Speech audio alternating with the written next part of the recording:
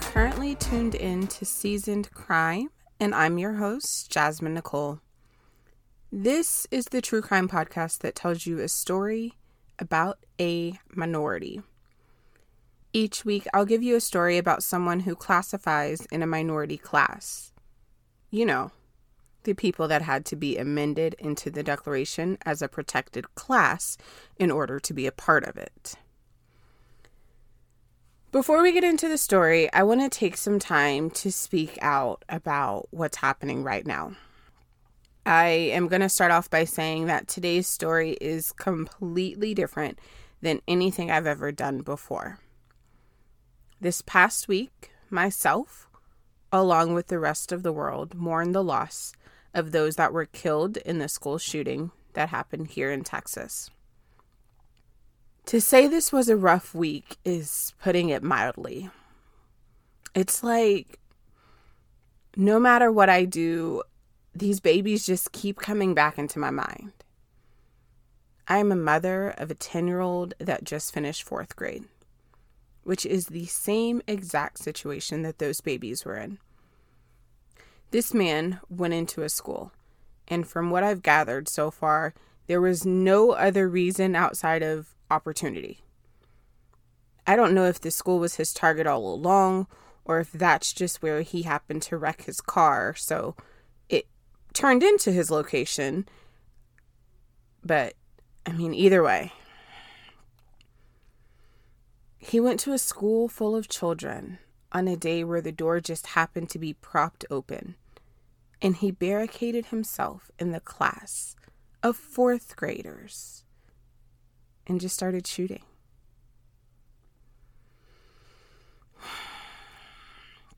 I think about those babies, those teachers, my own baby, his teacher, his classmates. The kids there who didn't die, but they watched their friends get slaughtered. Those surviving children and families who, they will have lifelong trauma for that. There's no amount of therapy that can fix what they witnessed. There's just been so much in my head from this. And then, I get on social media and everything in one way or another is about these kids. And I want to like the post and, heart the post and show that I care. A part of me wants it to not go away and to make sure that these kids still get the recognition and still get the love and support. But you guys know how social media works. The more you like something, you like one thing and 1,000 other things like it pop up on the news feed. So I will be very honest. I have had to regroup, especially as of lately. So if you do follow the show Instagram page, you probably haven't seen much in the past few days. And I would just be honest, I had to take a step back. This is coming on the heels of the shooting of Black people at a grocery store and Asian people at a church. And I will admit it was too, this set me over the top. This was too much. Mentally, I wasn't okay. And I had to recognize that. There was no way at all that I could have taken the time to research and to look into a story that had anything to do with death or abuse or pain. It just wasn't going to happen. So then it was a matter of, do I even do a show this week? And I'll be honest, my immediate thought was no. The real world is more than enough to handle right now without me adding any more death and violence and hurt to it. The thing is, though, I plan on taking a week or two off at the end of this month. That's when I'm going to be moving. And so I didn't want to skip a week now, knowing that I am going to be skipping in a few weeks. But again, I wasn't going to do anything that cost any more of my mental health that has already been taken from me. So then it hit me. Even though the true crime world as we know it has become the murder and the betrayal and the abuse, those aren't the only kind of crimes. The white collar crimes, the ones that are financially motivated, the non-violent crimes. Those crimes are just as illegal as the violent ones are. I put together it's probably going to come out to be a little bit shorter than normal, but I decided to give you a white-collar crime today. We're still talking crime, but we're doing so in a way that hopefully is just a little bit easier to digest than the violent crimes this week. Before I even get started, I just want to go back and say, this is a plea to everyone to make sure that you are self-evaluating and taking care of your own mental health. Everything is a lot for everyone right now. So you must be able to say when you're not okay. Your mental health is just as important as your physical health, and it can't go untreated. So for today's highlight, I'm going to tell you about something that you've likely heard of, but I'm sure you probably don't know the extent of it. We've all had those emails or texts or spam DMs that in one way or another are trying to convince you to provide your bank account info and we'll send you $1 billion, or you know what I'm talking about. If you don't, I'm about to tell you a little bit more about those. Because those kind of emails are the basis behind the Nigerian prince scam, which is what we're going to talk about today. Not only will I go into detail about what exactly it is, but we're also going to talk about some of the biggest scammers to ever do it. An advance fee scam is one of the most common forms of fraud. It normally entails promising a victim that they will be rewarded with a large amount of money, and in return, they just have to pay a small upfront payment, and that small payment is what's going to be used to get them the large amount. If the victim makes the small amount of the payment that is requested, then normally other small fees or charges will come about to try to continue to get as much money as they can, or the fraudster will just take off and disappear altogether with the money that they did get. One of the most popular advance fee scams is the Nigerian prince scam. That's also known as the 419 scam. The number 419 refers to the section in the Nigerian Criminal Code dealing with fraud and the charges and penalties for those offenders. This scam has been used with traditional mail-in fax before, but nowadays it's most commonly used online, most specifically in emails. In the 80s, traditional scamming as we know it started to become popular. One way it would happen is a very official-looking letter would be sent. And the writer of the letter would claim that he was the director of the state-owned Nigerian National Petroleum Corporation, and he wanted to transfer $20 million into the letter recipient's bank account. The money was budgeted by the company, but it was never spent, so basically it was just money that was sitting there. In exchange for the transfer of funds out of Nigeria, the recipient would keep 30% of the total that was being sent. The evolution of the scams have mentioned the Nigerian prince or other members of the royal family are seeking to transfer a large sum of money out of the country, and that's why these scams have come to be known as the Nigerian prince email. Many of the scammers come from a poor background.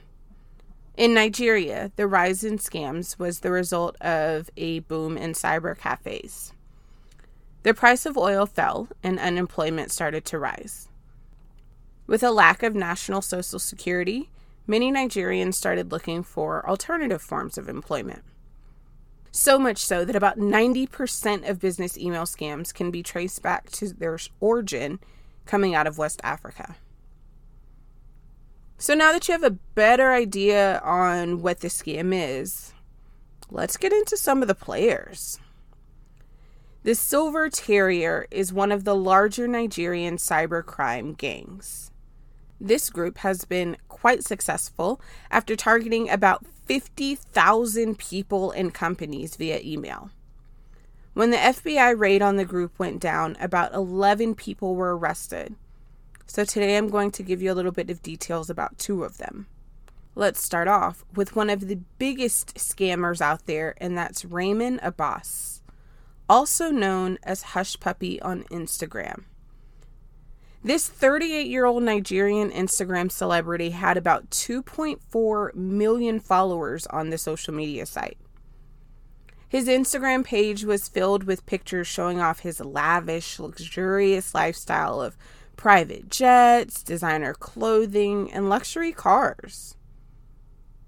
When asked what he did for a living, he claimed that he used to be a secondhand trader, and now he's a billionaire property developer.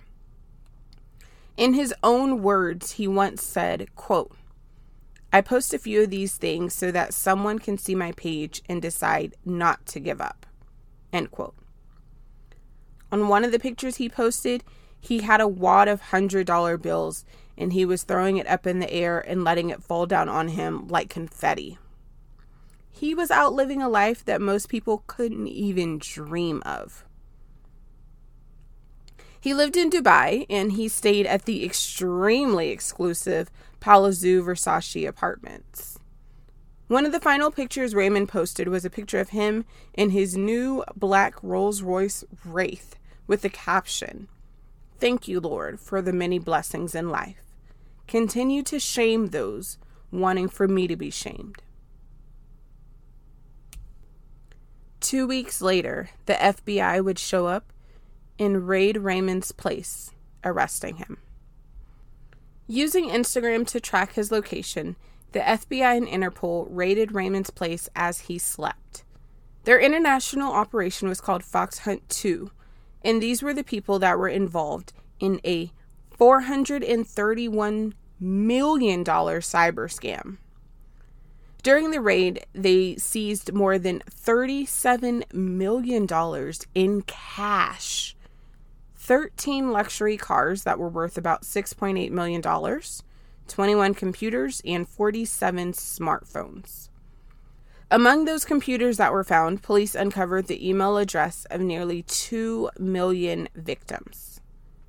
They were able to get records from Raymond's Google, Apple iCloud, Instagram, and Snapchat accounts, and from those accounts they were able to produce banking information, passports, communication with conspirators, and records of wire transfers. Dubai police Jamal Al-Jalif said, quote, "The suspects targeted victims overseas by creating fake websites for well-known companies and banks in a bid to steal victims' credit card information, then launder the stolen money." End quote. The scams were found to be happening internationally in other countries such as Europe, America, and, of course, Nigeria. On one of the cases, a foreign financial institution allegedly lost $14.7 million in a cyber heist, and that money ended up in Raymond's bank accounts across multiple countries. Another case was a scheme to steal $124 million from an unnamed English Premier League team. To make things even harder to track, the cash trail just disappeared, so nothing could be traced back to him. His accomplices, who were called the money mules, would convert the money into Bitcoin, which is completely untraceable. In 2021, Raymond pled guilty to money fraud. Another member of the Silverteria group that got caught up in the FBI raid was Olekalan Jacob Pony. The 29-year-old went by Mr. Woodbury on Instagram. The day after his 29th birthday, he posted a picture on Instagram of him standing next to his newly purchased Lamborghini. It was bright yellow, to be exact. One of his pictures' captions was, "Stop letting people make you feel guilty for the wealth that you've acquired." He was accused of defrauding a Chicago-based company into sending wire transfers that totaled $15.2 million. The Silverteria group had about a dozen members that were caught up in these high-dollar schemes. One of the suspects in the group was found to be monitoring around 16 different companies and their clients in order to divert legal transactions just as they were about to be made. After their arrests, both Raymond and Olakalan were extradited back to the United States, and they were charged in Chicago with conspiracy to commit wire fraud and laundering hundreds of millions of dollars from their cybercrimes. The FBI Senior Director of Threat Research, Crane Hasselid, spoke out about this, saying, quote, "The scammer would gather contextual details as they watched the legitimate email flow. The bad actor would redirect emails to the bad actor's email account, craft emails to the customer that looked like they were coming from the vendor, indications that the vendor had a new bank account, provide updated bank account information, and the money would be great at that point." According to the FBI, cybercrimes are the costliest kinds of fraud to Americans. In 2020 alone, losses were about $1.8 billion. Globally, these losses were close to $5 billion between 2018 and 2020. The numbers are wild. I personally have no idea how they got so much money out of people and businesses, but I've seen some of those scam emails, and I will admit they can be real convincing. And that's what I got for y'all today. I know it lacks the normal aspects of our normal cases, but I didn't want to leave you all with nothing, but again, I couldn't give you what we were used to doing. I think it was good for all of us to get a much needed break. I'm not going to hold you long today, but just as I mentioned before, please, please, please take care of yourself. Also, recognize that right now, everyone, literally everyone, is going through something. Whether you can see it visually or not, life as we know it is on edge for all of us. I would say what I normally say at the end of every episode and wish you all a good week, but I don't know if I can say that and mean it. This week, many of the funerals for those that were killed in the massacre are happening, so I'm sure social media will be full of reminders and condolences to those that we lost. And so all I can really ask for everyone is to just get through the week, one day at a time. Our thoughts and prayers are with every single person who were involved in that massacre, everyone who lost someone, everyone who knew someone that was lost, those who had to witness it, those who had to hear it, those who live in the cities and, know someone who went to that school or went to that school. I mean, again, the reach that this is having on everyone is overwhelming. And so our prayers and our thoughts are with all that are involved. Next week, I will be back, and hopefully I'll be able to give you a true crime story about a minority that is more along the lines of what you guys can expect from us here. Thank you all for hanging out with me today. Bye.